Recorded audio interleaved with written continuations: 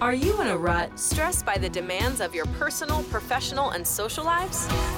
Join lifestyle guru Pauline Brown right now for Tastemakers. That's really where people can really make the celebrated individual the centerpiece. She invites her friends to share tips of the trade and new ideas for bringing out the best in you. My real passion is style, and not just style, but design, beauty, all things aesthetic. Turn the mundane into the memorable with Pauline Brown on Tastemakers. Hello, welcome back to Tastemakers. I'm your host, Pauline Brown. We are closing off the year on a tradition that I started my first year of hosting Tastemakers at SiriusXM, and that is to talk about the world of champagne. I bet a factoid that most of you didn't know, I actually didn't know until I looked it up. Every year on New Year's Eve, 360 million glasses of champagne are consumed. That's a lot. And I'm assuming it's not by one person, but if it was one person, it'd be me. And there is so much to learn. I have gone with our guest today on quite a few tastings and on his training sessions. And every time I pick up some new and interesting insights about this fascinating spirit known as champagne. So I'm welcoming back on the show a longtime friend, a former colleague of mine. His name is Seth Box. Seth, it's great to see you again. See you too, Pauline. And as is always the case these days, I have my my sidekick, my partner, Paola Ariel, who is participating from her home base in Europe. Good to see you, Paola. Hi, Pauline. Good to see you too. And Seth. So a few things about Seth. If you missed him several years back when he was on the show, he, in my opinion, is maybe even the world's preeminent connoisseur, not just on champagne, but really on all areas of fine wine. He currently works as the private client director for Moet Hennessy. He's been in that role since 2014. Moet Hennessy is a division of LVMH, where I formerly worked. As part of that role, he's responsible for corporate and private client businesses and focuses on the western half of the U.S. His other partner in crime, Richie Petrino, who's been on the show several times, focuses on the other half of the country. A few other things you should know about Seth, because he didn't just spend his career working with private clients and collectors and so forth. He actually has lived in quite a few of the wine regions of the world. He lived in Napa Valley, and he actually started out earlier in his career in Italy. He also, believe it or not, probably one of the few Americans I know who did a stint all the way in New Zealand, working in the Marlborough district, which is actually one of my favorites. Sauvignon Blanc from Marlborough is a favorite of mine. He holds a degree. This is a really sharp guy, a degree in international relations and economics. He speaks Italian. He has been quoted in many publications and articles about different wines and spirits, and he's currently serving as a judge for the International Wine and Spirits Competition. So with all that, let's start before we even get into champagne. What drew you into the industry? Food, actually. Food? First, yeah. I started to really get into food as a teenager. And this was way before Top Chef or all the explosion of all the famous chefs that you see now really as a global phenomenon. And I had a sense of how hard it was to be a chef because I had friends who were in kitchens. And so the glamour factor wasn't there for me. I knew how hard it was. I knew it was 6-7 days a week on your feet, 12, 14 hours a day, but I still loved it. And I angled around food through wine. Discovered that I was just really lucky because I'm young enough to where when I got into it, I could afford to really put sweat equity into it, and work and work at jobs that didn't necessarily pay great, but where the experience was phenomenal. So my love of food was first. And then I fell in love with wine through food and kept that up all the way till today. So one of the things that Paola and I talk about a lot in our aesthetic intelligence labs is the fact that many people are born with gifts, but they won't actually become experts unless they really cultivate their gifts, right? Do you think before you even became such a connoisseur of wine that you had a particular gift for sort of flavors and fragrances and all the things that go into being as discriminating as you are now? I don't know I don't know if I was gifted or not. I think a lot of it's practice, obviously, but I really think for most people, and I try and encourage this when we're tasting wines or spirits or whatever else, is just to take a second to pay attention to it. Mm-hmm. I know it's really simple, but think of champagne like as a toast. We're thinking about the moment, we're thinking about who we're with, and all that's amazing. But if you have something potentially really interesting in a glass in front of you, just give it 5 seconds, give it 10 seconds if you can, and think about what's going on in that glass. And I think really that'll either grab you or it won't. And it grabbed me very, very early on. And being able to look into something that I know won't lie to me. And by that, I mean, fine wine can have a bunch of marketing and it can have all these other aspects to it and can have famous brands and labels, but it has to stand up in the glass. Mm-hmm. It has to be amazing. It has to be seamless. And unlike other luxury items, you drink it, it's gone. Mm-hmm. Mm-hmm. You don't have the bag in your closet the next day. You don't get to wear the shoes. And so for that temporal piece of it really is ephemeral to me.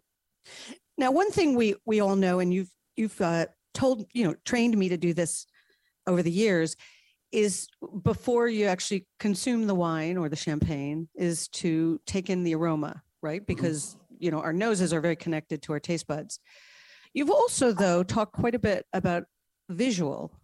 Obviously, in the case of champagne, it's very exciting because you've got movement, you've got those bubbles, and you've got, often a very pretty sort of, golden or rosé tint to it. But would you say the same for even Cabernet? Do you actually spend the time to look at it as well as smell it before you taste it, or is that that's a really good question? Because there are different schools of thought on analysis of wine like this. So this is a little bit nerdy. And if you look at Master Soms or Masters of Wine, how they address that, often, particularly the Soms, the visual is the first thing that they're expected to address for their examination as well as in their professional life.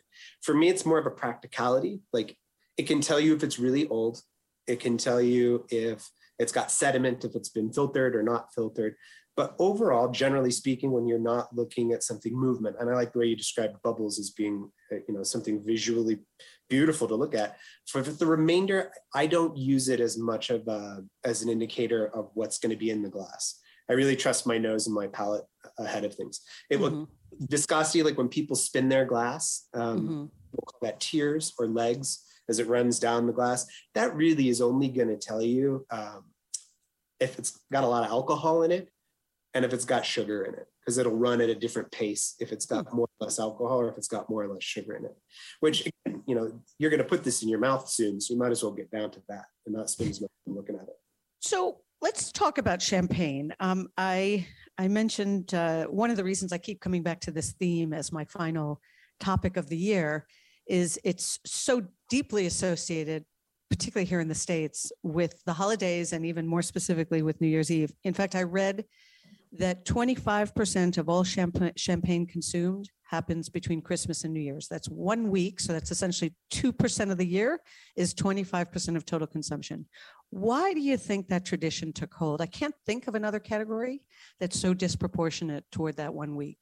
No, it's tough on business, particularly this year because we're in the opposite problem of some years past where, you're trying to make your number, you're trying to sell. And this year we're trying to keep it on the shelf.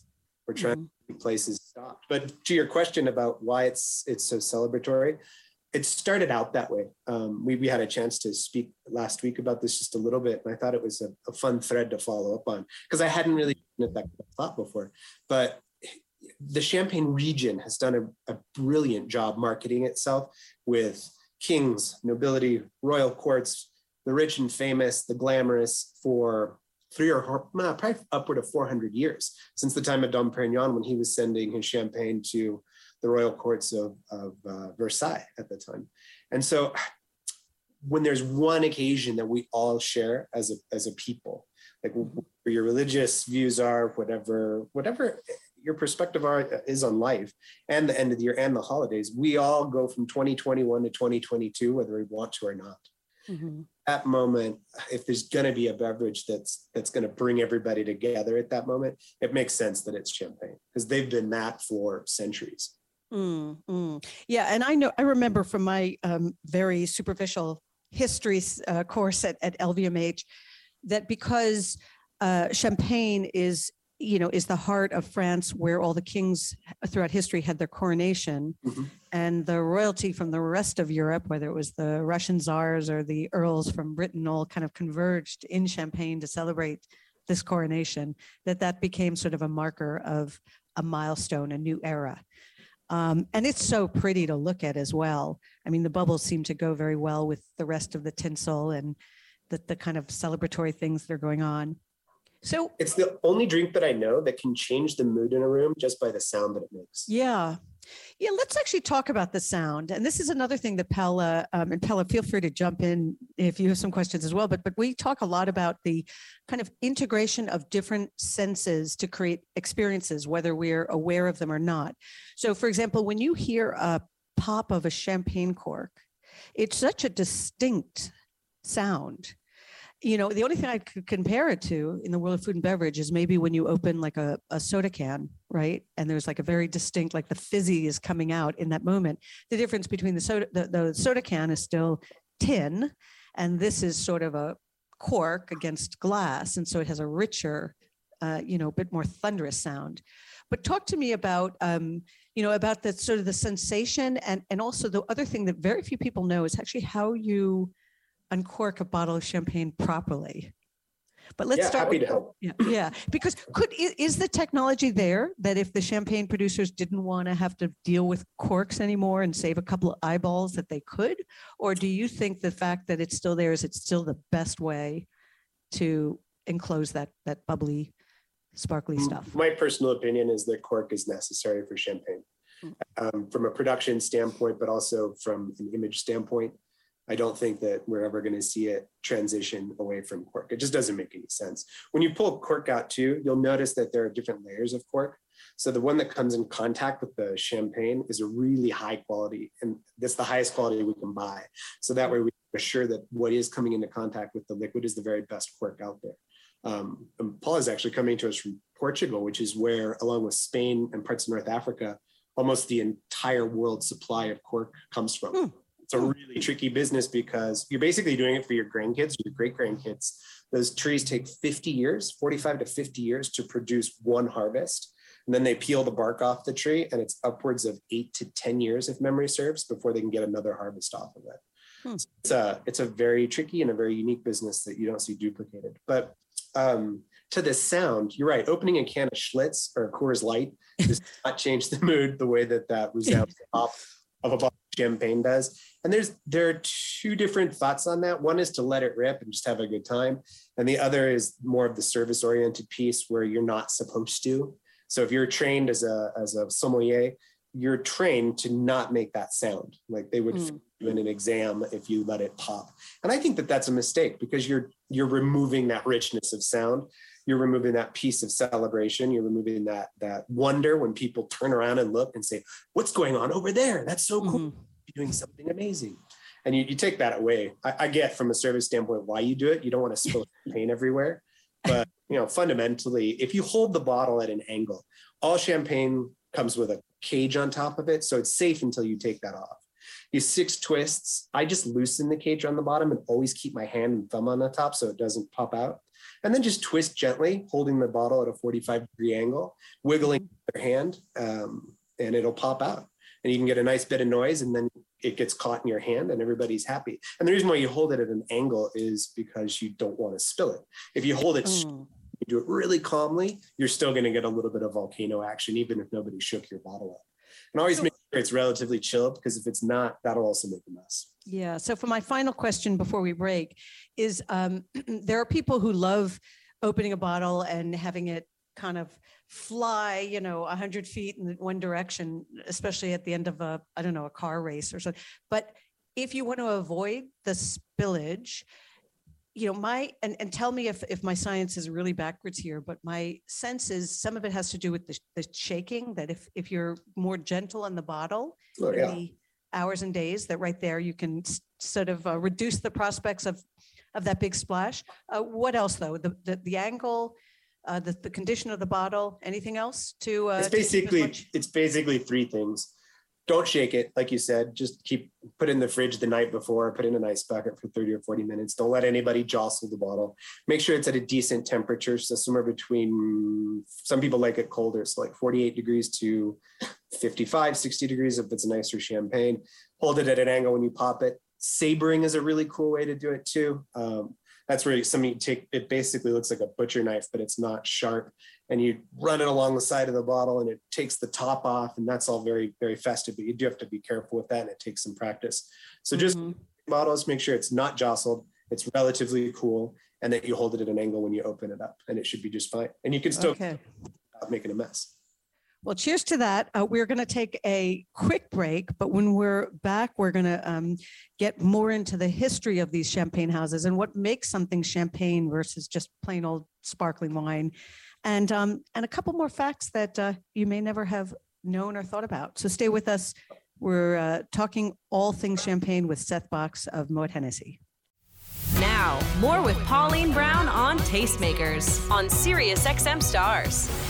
Hello, welcome back to Tastemakers. I'm here this hour with Seth Box of Moet Hennessy. He is an expert and an educator in all things wine, but today we're talking primarily about champagne. I'm also here with my partner at Aesthetic Intelligence Labs, Paola Oriol. Right before we went to the break, we were talking about the right way to, is it uncork? Do you call it uncork? Is that the verb? A bottle of champagne. And I know, Paola, you had a question. I'm going to turn it over to you. Yes, Seth. So I wanted to ask you, there's this saying that whenever you want to get someone drunk, you will pour champagne first to them. Is this true? Is this a rumor? Why do you get drunk faster if you're the first one to drink? A really good question.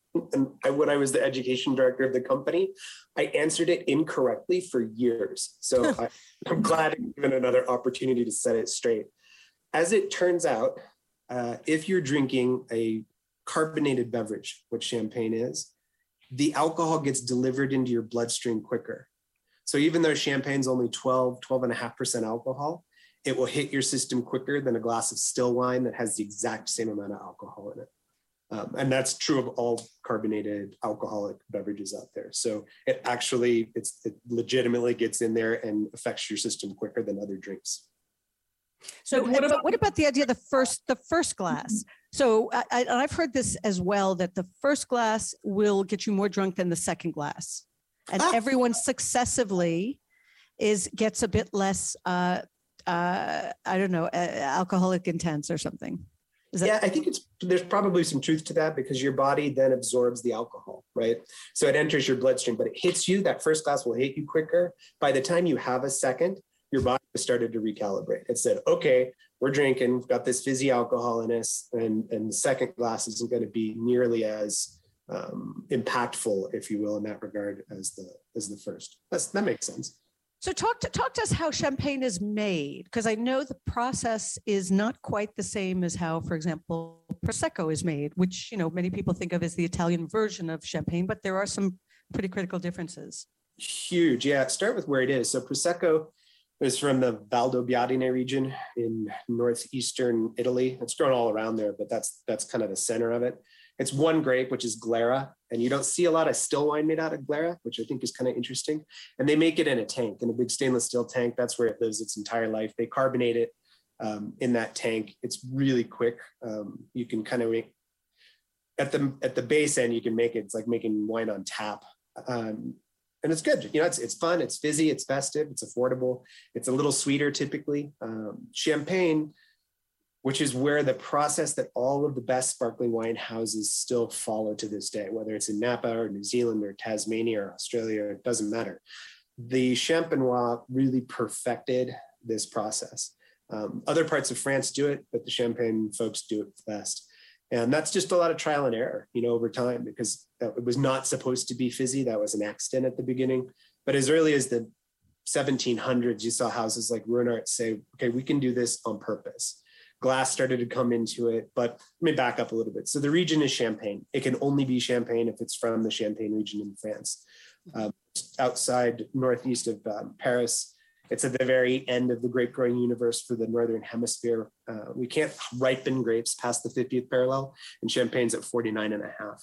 So you're dealing with a certain spot that has its soil, its terroir, the amount of rain it gets. All of this is going to contribute to the wine. Then it's the grapes. And in Champagne, the grapes that we're dealing with are Chardonnay, Pinot Noir, and Meunier, almost in thirds equally. And Pinot Noir in particular is a really challenging grape to grow anywhere in the world. And the climate up there, being as marginal as it is, makes it even more challenging. So what we'll do, and I'll just take Clicquot, because you and I are looking at each other and I see your giant bottle of Clicquot in the background. So Clicquot, if you're making that, then what you'll do is take all 3 grape varieties and you'll press them off their skins and you'll ferment it just like you would make wine anywhere in the world. And what this does is if you've got Pinot Noir and Meunier, which are dark grapes, it doesn't pick up any of that color because you're not making a wine that's a rosé. So now I've got Pinot Noir, I've got Meunier, and I've got Chardonnay, and I literally have hundreds of these made from different vineyards all over Champagne. And I'll sit with a winemaking team. Clicquot is rather good sized, as you'd imagine. And they're going to sit and parse through this. And they're going to taste this wine that's not even close to finished, that's super acidic, really tart, very, very hard to, in my opinion, very hard to see the future of where this is going to be. And they have the gift of being able to, with experience, look at these and know how to put them together. And then if you're making non-vintage champagne, which means it doesn't carry a specific vintage date on it, which is 90% of the category, then you go back a year or 2 or 3 or 4 or 5 or 10, as many as you want, and you can blend different wines in order to assure that your house style stays consistent and that your quality remains very high. Once that decision's been made, they're going to put it in the bottle that we're going to drink it out of. This is why it's heavy. A lot of people think champagne bottles are heavy because it's a marketing ploy. Big bottles mean big money. That's not the case. It has to withstand the second fermentation in the bottle. So that's why they're as dense as they are. So we'll put that wine in there, add a little bit of yeast and sugar, put a plastic bidule, which is a hollow cap in there, and a crown cap, which is basically a really strong beer cap on top. And now what happened in those tanks for first fermentation and what happens in wines all over the world that are still happens again in each individual bottle that we're going to drink out of. But the primary difference is that cap on the end keeps the carbon dioxide in, which is a natural byproduct of a fermentation. And that creates bubbles. And the longer it ages in this stasis, the smaller and finer those bubbles become. Mm-hmm. So brick bubbles or caviar bubbles are terms that are used sometimes for something that's been aged upwards of 10 years like this. And the benefit you get is when that yeast is done with its sugar, it perishes and falls to the bottom of the bottle. That actually gives character to the wine as well. So when people talk about brioche, biscuity, some of the nuance that comes in champagne, it's from aging at least 3 years typically on the yeast to get some of that flavor. And the longer it's there, the more nuance it picks up. So it's very different. And like I said, once you've got that done, it's just your decision as a winemaker for how long you want to let it age and what style and quality you're making.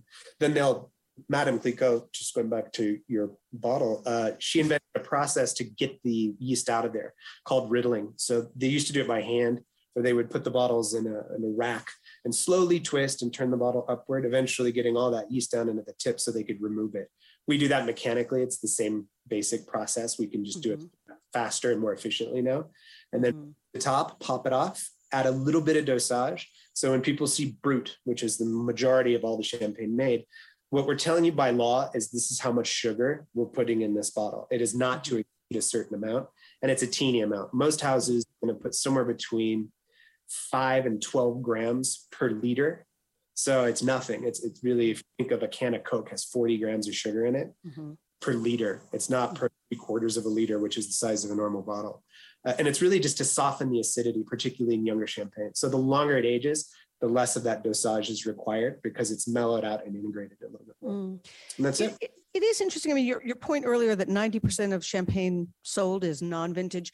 You know, there are collectors out there, but it's a fraction, you know, as compared to the world of collectors of Cabernets and so forth. Oh, yeah. Most champagnes really don't get better. They don't accrue more value over time, unlike fine wine. Why is that?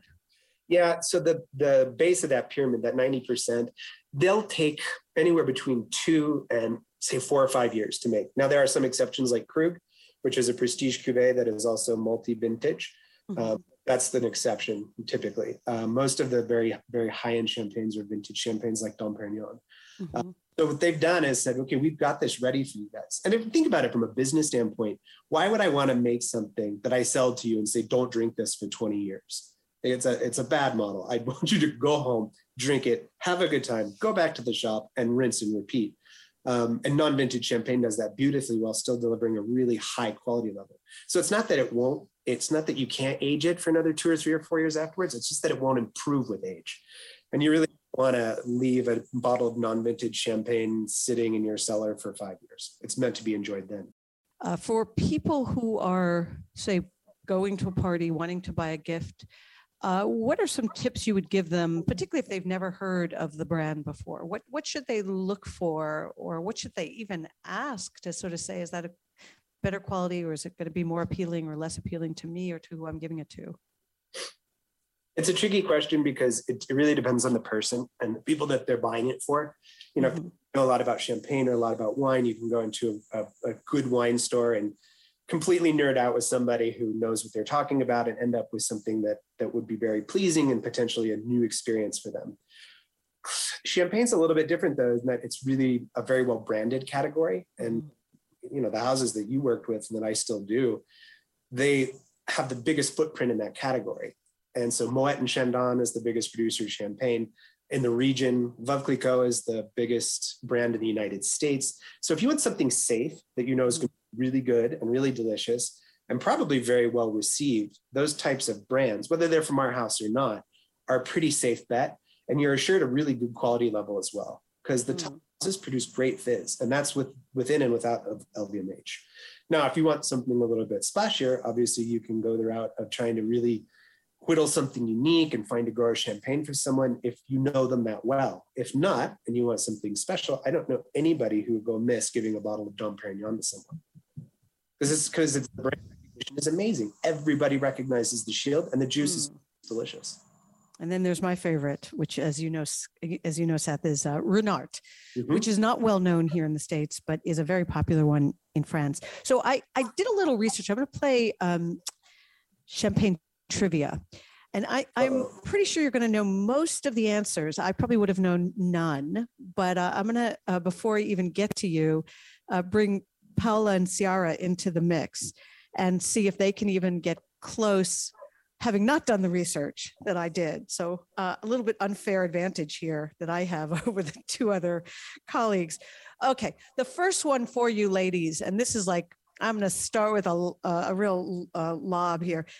Largest champagne market in the world by far. Paola. France. You agree, Ciara? I was gonna say France, but I'll go with Spain. Paola, you got it. It is by far, it is like over 50% of the world market, which is saying a lot because France is, not one of the top 5 in population.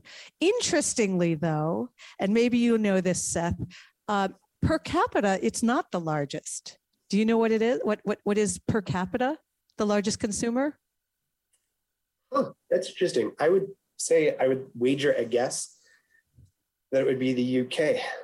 Yeah, UK was a top 4. And I guess this is a little bit of a trick question because it's a small population. Switzerland was number 1. That makes sense. And Belgium was number 2, which is basically France. All right, here's another one. This is really tough. You're going to have to use your imagination.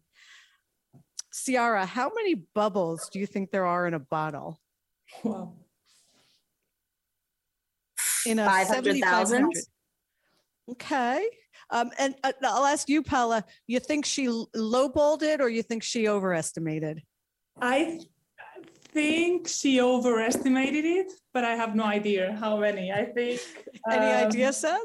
Millions of bubbles. Millions. Yeah, 49 million in one bottle, in one 7,500 milliliter bottle. I can't believe it. Like I mean, was somebody counting?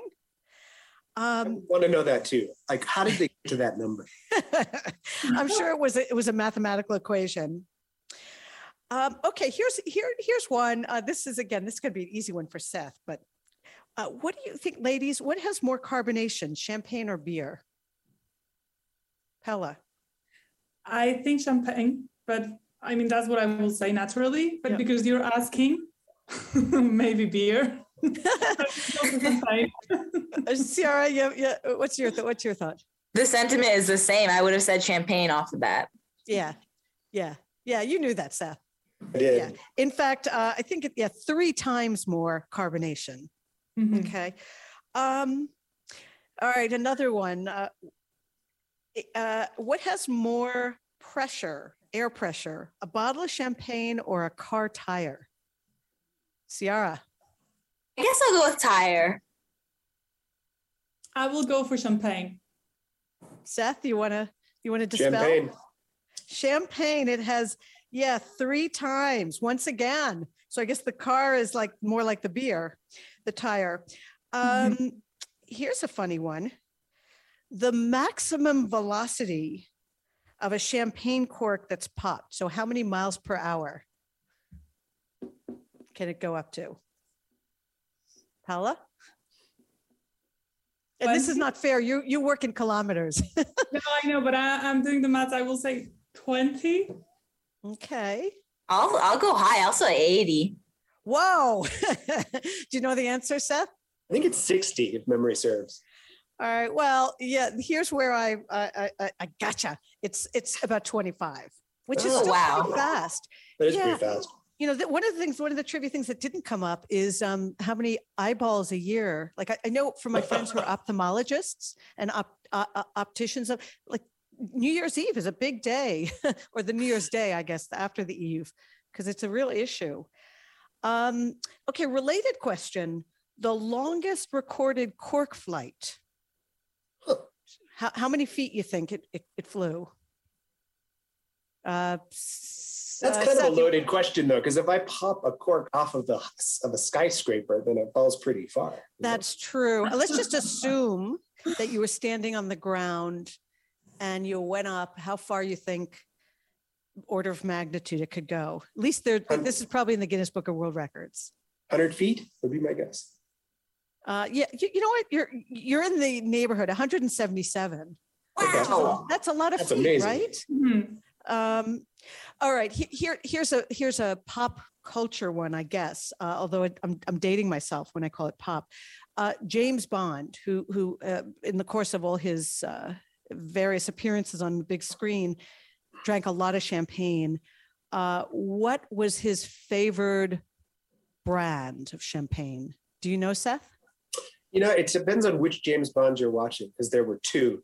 So I think I know both, but I'll let the ladies chime in on this. Okay. And this one, just for the record, was in 14 James Bond movies. This particular brand. Paula, you know? I know, but I read about it. You read it. Okay. You did your research too. Ciara, you I think this is before your time. I was going to say, I'm not a big James Bond person, so I can't even put in a good guess. Okay. You know what? I was very stumped by this. Bollinger's. Mm-hmm. I would have thought it would be one of the more kind of traditional houses. I don't know. Maybe you'll tell me that is a traditional house. It's just not one of them that comes to mind for me. Let's see. Oh, this is a fun one. Another history. Who of famous people in history, who's the biggest champagne drinker on record? Any idea? Winston Churchill. And I'll make it a little easier by saying 20th century history. So we're not going back to, Louis XIV. Gotcha. I would say Winston Churchill. Yeah, you are right. I'm not even going to make the ladies guess. You are right. In fact, between 1908 and 1965, he drank an estimated 42,000 bottles. Wow. And every day, apparently at 11 a.m., he was served a glass. Do you know, Seth, what his brand of choice was? I do, because it was, they named their prestige cuvée after him, Bollinger, and they named their top champagne Sir Winston Churchill. Yeah, interesting. Who knew? I would have thought he's like a Scotch guy. Another interesting one, champagne was also Queen Victoria's drink of choice. anyone know what brand she favored? I don't. No. Perrier Jouet, that was her brand. This was interesting. You were talking before about riddling. Apparently, I was reading that in the 1800s, it was actually quite dangerous to handle the bottles because they'd explode. So I'm not going to ask you, I'm just going to sort of share this. So people would actually wear these, they would be dressed in these metal enclosures, and they would actually there was all these protections. It was actually a dangerous job to be working in a champagne making cave or whatever you'd call it. Most expensive bottle of champagne ever sold. Do you know, Seth? I have a pretty good guess. What are you going to guess? And I'm gonna give you a little bit of a hint that when I read a bit more about the cost here, it wasn't just the liquid. It was in a bottle that was handcrafted with some solid gold and actually a diamond at its center. So what do you think, Paula? How much would you put? I would say 2.5 to 3 million. Ciara, you want to? Yeah. Yeah, you're in the neighborhood. It was actually close to 2.1 million. And I don't know how much of that went to the making of the bottle. And actually, interestingly, it was designed by somebody I hadn't heard of, Alexander Amasu and Swarovski, partnered with Swarovski. And there was a very limited batch. So let's get back to the broader topic. A lot of people preparing to celebrate the holidays, New Year's, Christmas. What do you think food-wise, Seth? What goes well? What do you think is a good holiday dish if we're going to start with the champagne? Yeah, I try and keep it simple. Champagne loves salt and fat. So if you've got salty and or fatty foods, it's a beautiful, beautiful complement. It can be as wide-ranging as fried chicken to caviar, really. It's a very versatile wine. Rosé champagne, in my opinion, is even more versatile. A lot of people think that it's sweet. Typically, it's not. The Brut, again, on the front of the label. And that's got a little red wine in there, which is why they're pink. And so it has a little bit more weight to it. And you could have it with almost anything. You could have it with your ham people. The only thing that I'm careful with is sugar. So if it's a dry wine, don't pair it with sweet food because it's not going to taste good. And the other thing, talking of pairing, and this is always another surprising learning for most people about what to serve champagne in. I kind of came into the company always assuming that a flute was the appropriate stemware. You and others quickly said, no, if it's a good bottle of champagne, that is not how you serve it. Talk to us about that. Yeah, I want to preface that by saying that if you get pleasure out of drinking it in a coupe or a champagne flute, or it gives you any joy at all, you should drink it how you like. But if you're going to spend the $40 to $400 on a bottle of champagne, you might want to try putting it in a white wine glass and comparing that, really getting your nose in there, smelling it, getting involved with the nuances that it has to offer. And the only way you're really going to be able to do that is in a wine glass that's opened up a little bit so you can actually smell it. Champagne flute runs straight up in order to really showcase bubbles. Coupes are meant to, you kind of hold them in your hand, so it tends to warm up if you hold a coupe, which will change the flavor and also the effervescence of it. So I put it in a white wine glass when I'm at home. And also, you have a point of view on wine glasses that are stemless. That would not be your recommendation, right? Yeah, I mean, it's tough. I lived in New York for a long time, and I didn't have a lot of space, like a bunch of New Yorkers. And so having a white wine, Chardonnay glass, a Riesling glass, a Cabernet glass, a Pinot glass, that just wasn't going to work out. I didn't have the cabinet space, right? And so the ones that are stemless are really handy because they're very good shape and you can fit a lot of them in your cabinet. The problem with them is that you hold them in your hand, and if you hold them there long enough, it warms it up to the temperature of your body.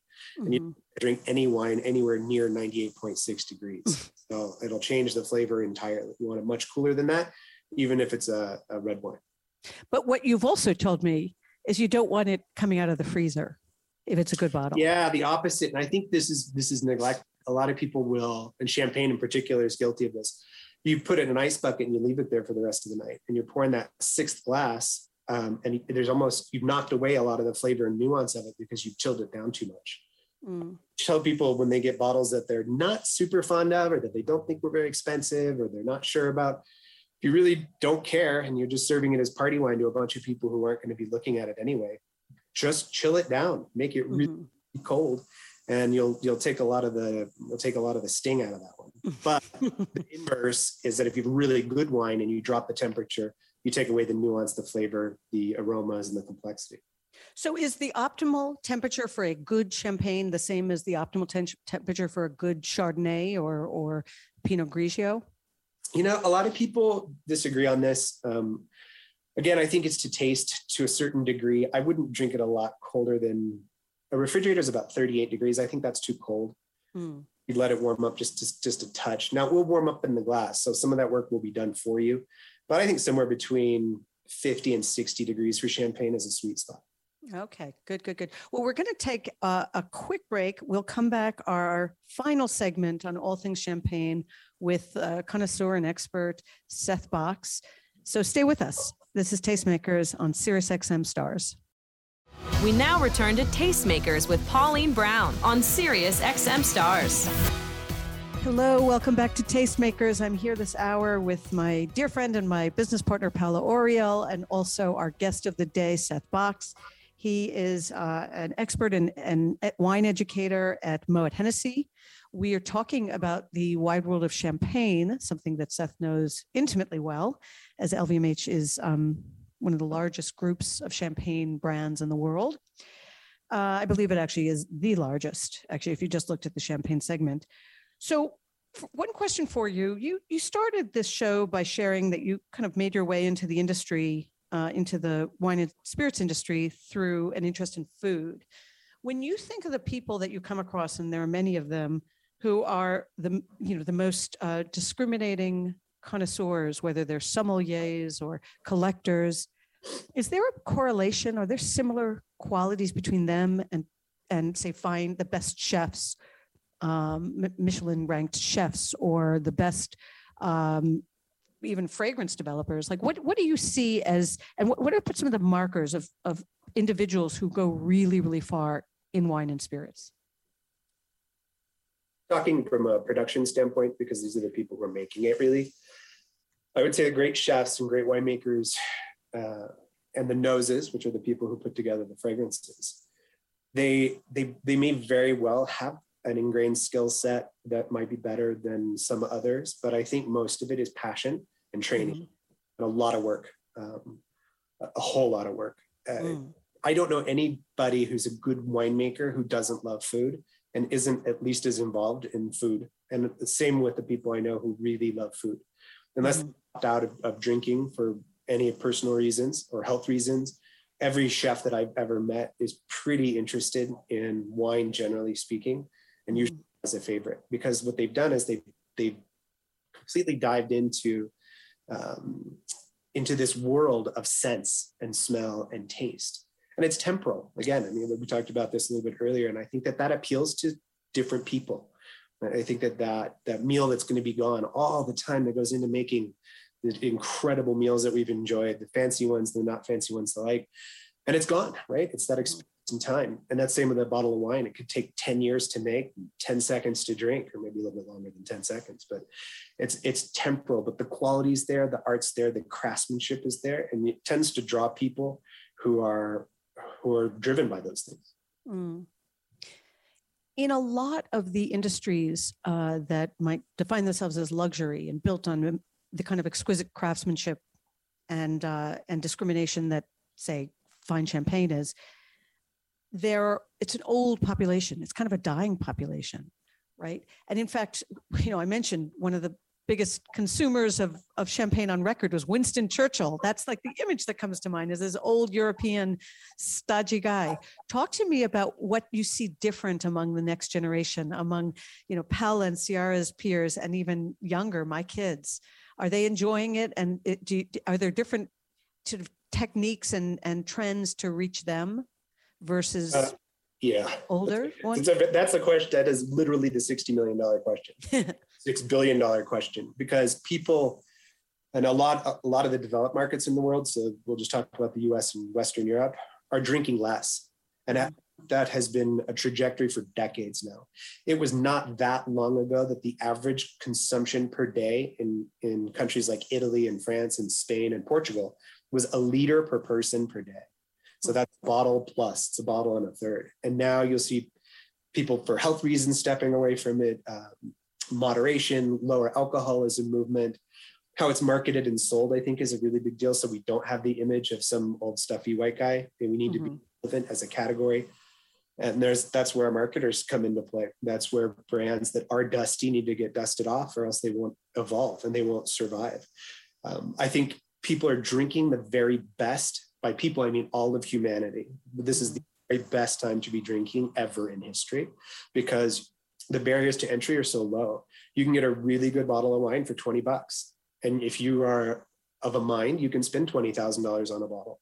And there's a lot of space in between those as far as quality and how you want to approach your drink and your drinking styles. But yeah, it's tricky. And I think how we communicate is the most relevant piece. Like, I'll take something like Dom Perignon, which is super well known, really popular.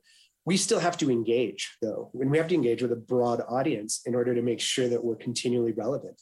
And they've done a particularly good job at that, because they appeal to younger people who go out and enjoy the night, and it's really high energy, and you'll see these bottles with sparklers on them coming out. They've done a super job of engaging in a different way, but they haven't sold their soul. So you can take that same bottle, remove the sparkler, and go to a collector's house and have them happy with what's in the bottle, qualitatively speaking. That's really hard to do, and I don't think all brands do it well, but it's something that everybody needs to approach very seriously, because if our newer audiences are more careful, drinking less and listening to a whole different set of people than the traditional, I buy by Robert Parker, or I buy by the Wine Spectator, and that's how I do my purchasing. That's not the case for the 20, 30-year-olds these days. So we have to evolve, and we have to be very good at what we do.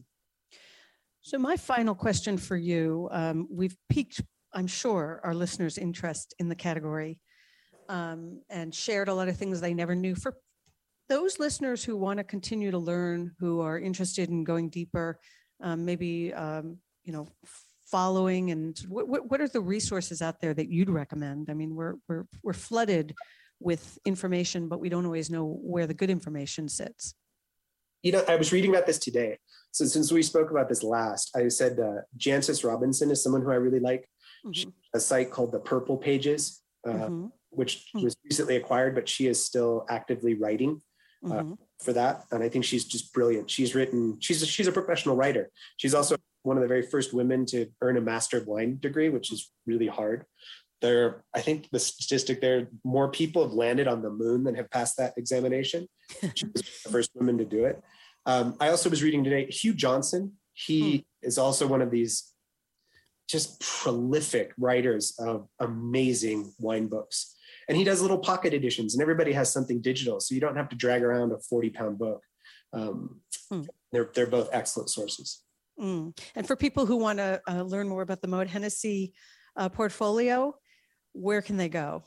Yeah, just go to moethennessy.com or go to LVMH, Louis Vuitton Moet Hennessy, and all the brands there. And they have it nicely divided by categories. So just go to wines and spirits, and there's more information there than you possibly hope to read in one afternoon. And Seth, you were also very generous in coming to one of our own tastemaker events at Aesthetic Intelligence Labs, which is something that Paula runs and has a sort of an archive of some great speakers and experts in very interesting and different areas. So Paula, for people who want to learn more about the labs and maybe even have exposure to speakers like Seth down the road, where can they go?